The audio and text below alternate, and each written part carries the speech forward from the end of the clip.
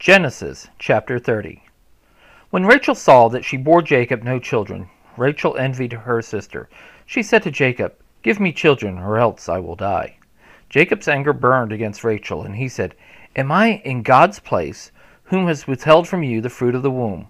She said, "Behold, my maid Bilhah, go unto her, that she may bear on my knees, and I also may obtain children by her."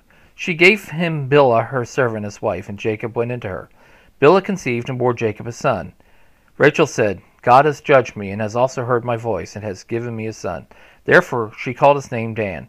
Bilhah, Rachel's servant, conceived again and bore Jacob a second son. Rachel said, "I have wrestled with my sister with mighty wrestlings, and have prevailed."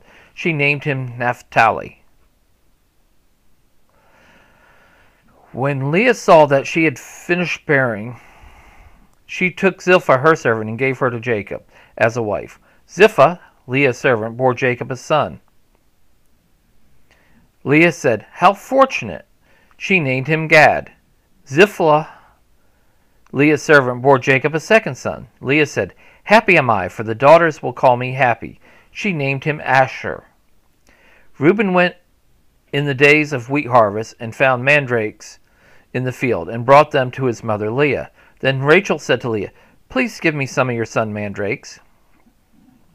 Leah said to her, "Is it a small matter that you have taken away my husband? Would you take away my son's mandrakes also?" Rachel said, "Therefore he will lie with you tonight for your son's mandrakes." Jacob came from the field in the evening, and Leah went out to meet him and said, "You must come in to me, for I have surely hired you with my son's mandrakes." He lay with her that night. God listened to Leah, and she conceived and bore Jacob a fifth son. Leah said, "God has given me my hire, because I gave my servant to my husband." She named him Issachar. Leah conceived again and bore a sixth son to Jacob. Leah said, "God has endowed me with a good dowry.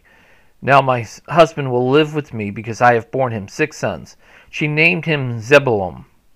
Afterward she bore a daughter, and named her Dinah.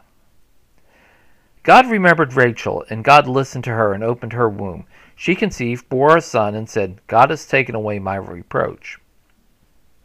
She named him Joseph, saying, "May Yahweh add another son to me." When Rachel had borne Joseph, Jacob said to Laban, "Send me away, that I may go to my own place and to my country.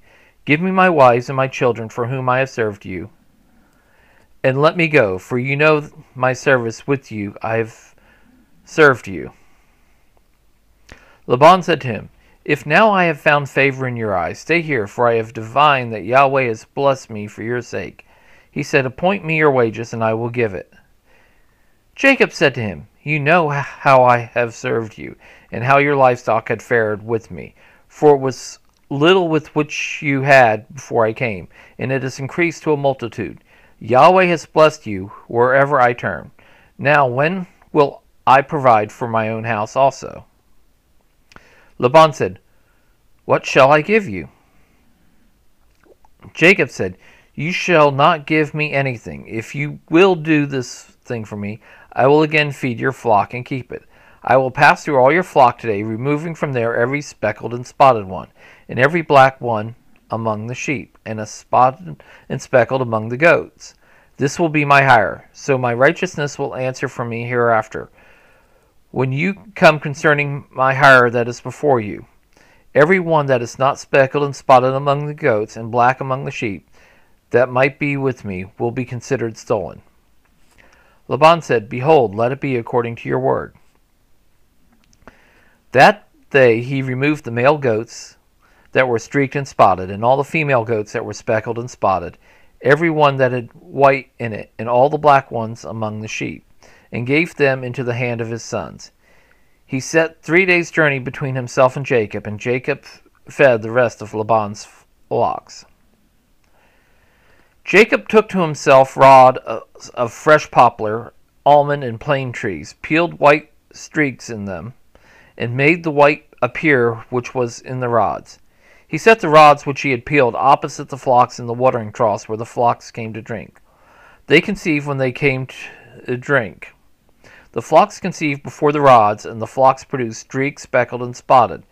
Jacob separated the lambs and set the faces of the flocks toward the street, and all the blacks in Laban's flock. He put his own droves apart and didn't put them into Laban's flock.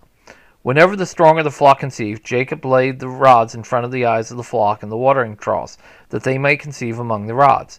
But when the flocks were feeble, he didn't put them in. So the feebler were Laban's, and the stronger Jacob's. The man increased exceedingly, and had large flocks, female servants and male servants, and camels and donkeys.